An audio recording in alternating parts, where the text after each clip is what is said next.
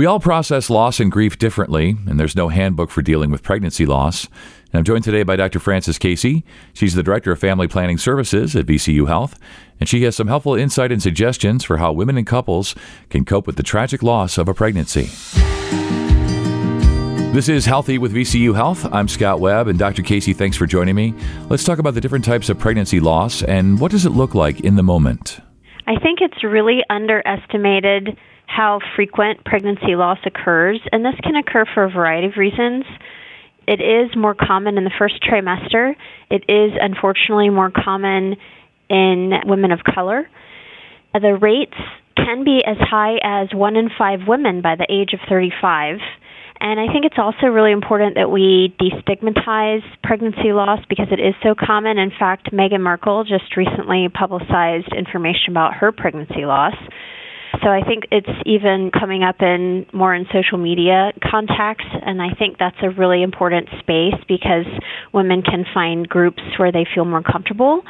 But when it's discussion of different types of pregnancy loss, even though it is common in the first trimester, pregnancy loss also does occur in the second trimester. Oftentimes, early pregnancy loss, I think it's important to remember in this conversation that early pregnancy loss most often is beyond the patient's control, so I don't want this conversation to come across like I'm intending that pregnancy loss is in some way a person's fault. It's really, really important that a takeaway from this is that oftentimes there's really nothing different that a patient could have done in relationship to a loss, so I never want a person to feel blamed for that.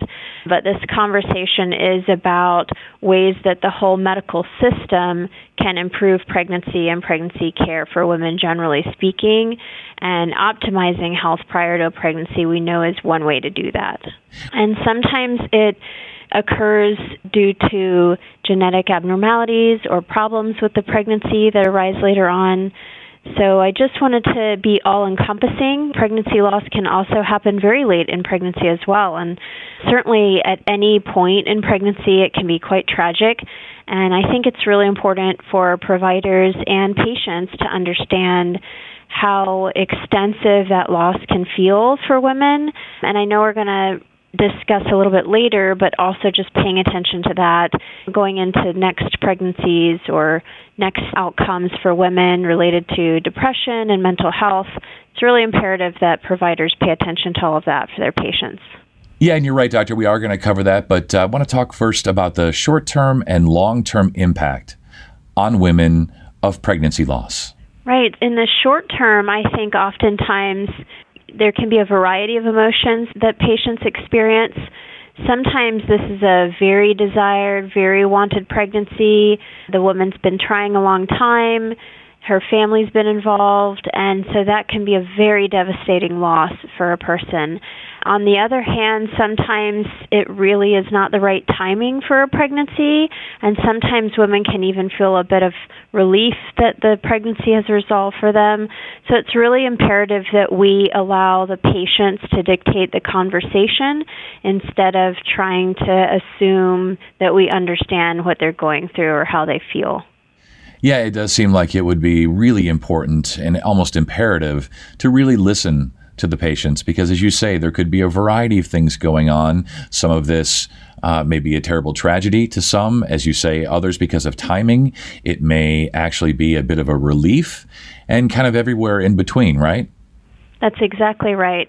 And I think it's also very important that we help patients understand they're not alone, that they don't need to feel alone, that no matter when this is taking place for them, that we can help them with further resources, and that we understand that over time this can have a long-lasting impact in the sense of sometimes women initially feel grief and go through a grief reaction. Sometimes, eventually, there are worse mental health effects. Sometimes even substance use is a problem for people when they're grieving a loss. So we just want to help patients understand that they don't need to feel alone and that we can help them through their process. And I think we can all identify with that, feeling alone, feeling like you're trying to deal with something like this without a support system. And we're going to come back to later, also talk about some of the resources, that are available to people. You mentioned this a little bit ago, women of color experiencing a higher loss of pregnancy. I wanted to have you talk about that a little bit. Why is that?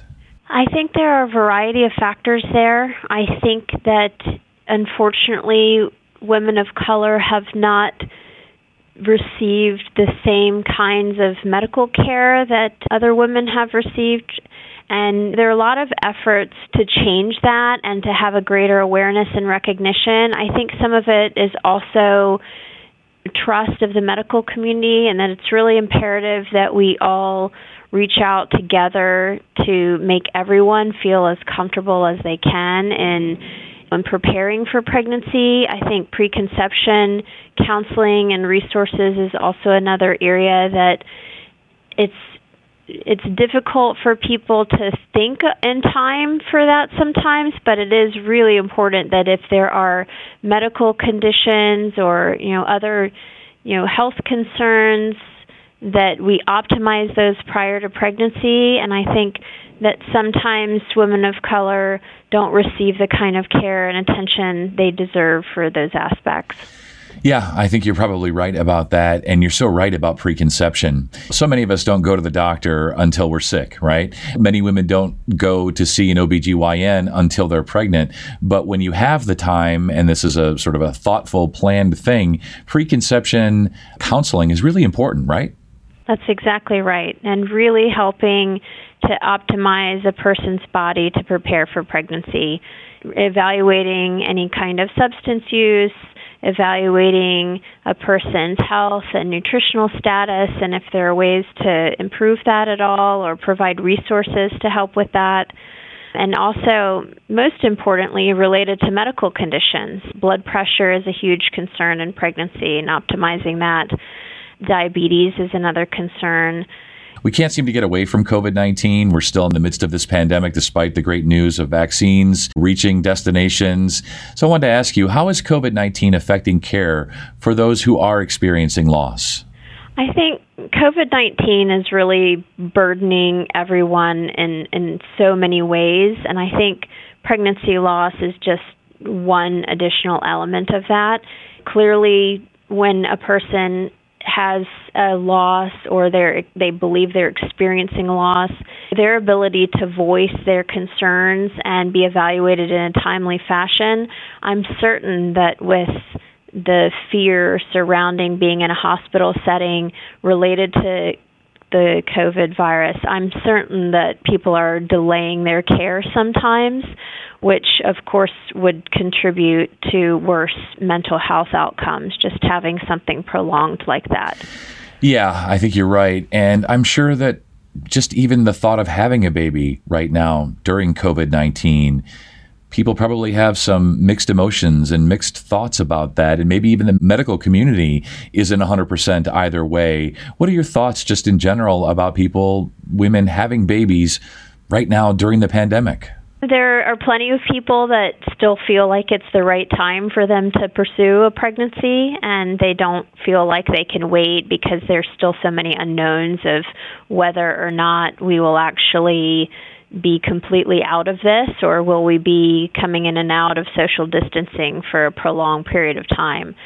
So I think just supporting people where they are is the most impactful thing that we can do, and just trying to be as evidence-based as possible related to the vaccine and pregnancy. We may not have as much information as we would like right now, but we're all trying to make shared decisions with our patients based on the evidence at hand. When we talk about loss and grief, we all deal with it differently, of course, but what are some of the resources to help with loss at VCU Health and within the community?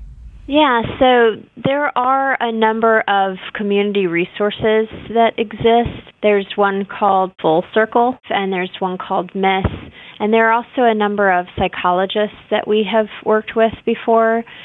So I just want to encourage people to communicate with their providers if they feel like their needs aren't being met. Oftentimes, providers want to be that link for patients.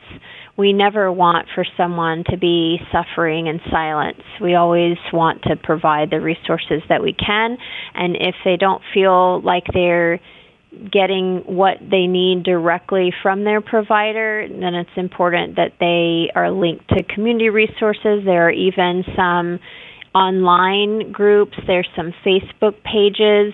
Sometimes there are certain conditions that come in pregnancy, or depending on the gestational age where their loss occurs, there may be groups that we can link patients to.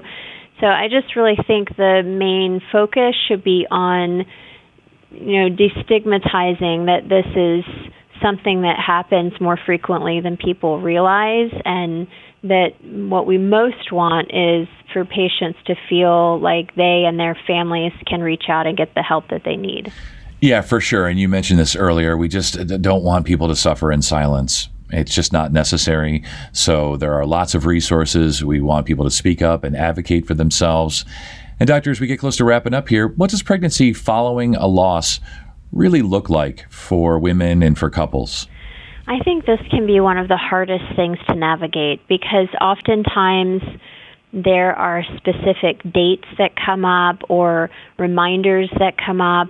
And then when you're going into another pregnancy with that experience in mind and those dates, and maybe you've had some things that you've tried to do memory making wise, or just to work through your grief process, which oftentimes is lifelong. We should never underestimate that. When you've had a pregnancy loss, that's not always something that people can just work through in a short period of time. Often that related to due dates and anniversaries of things, that keeps coming back up over and over again. So the first thing I want to mention is that it's just really key for people to, honor the memory of their pregnancy loss if that's something they feel like is really important for them, and that there should never be any stigma in doing that.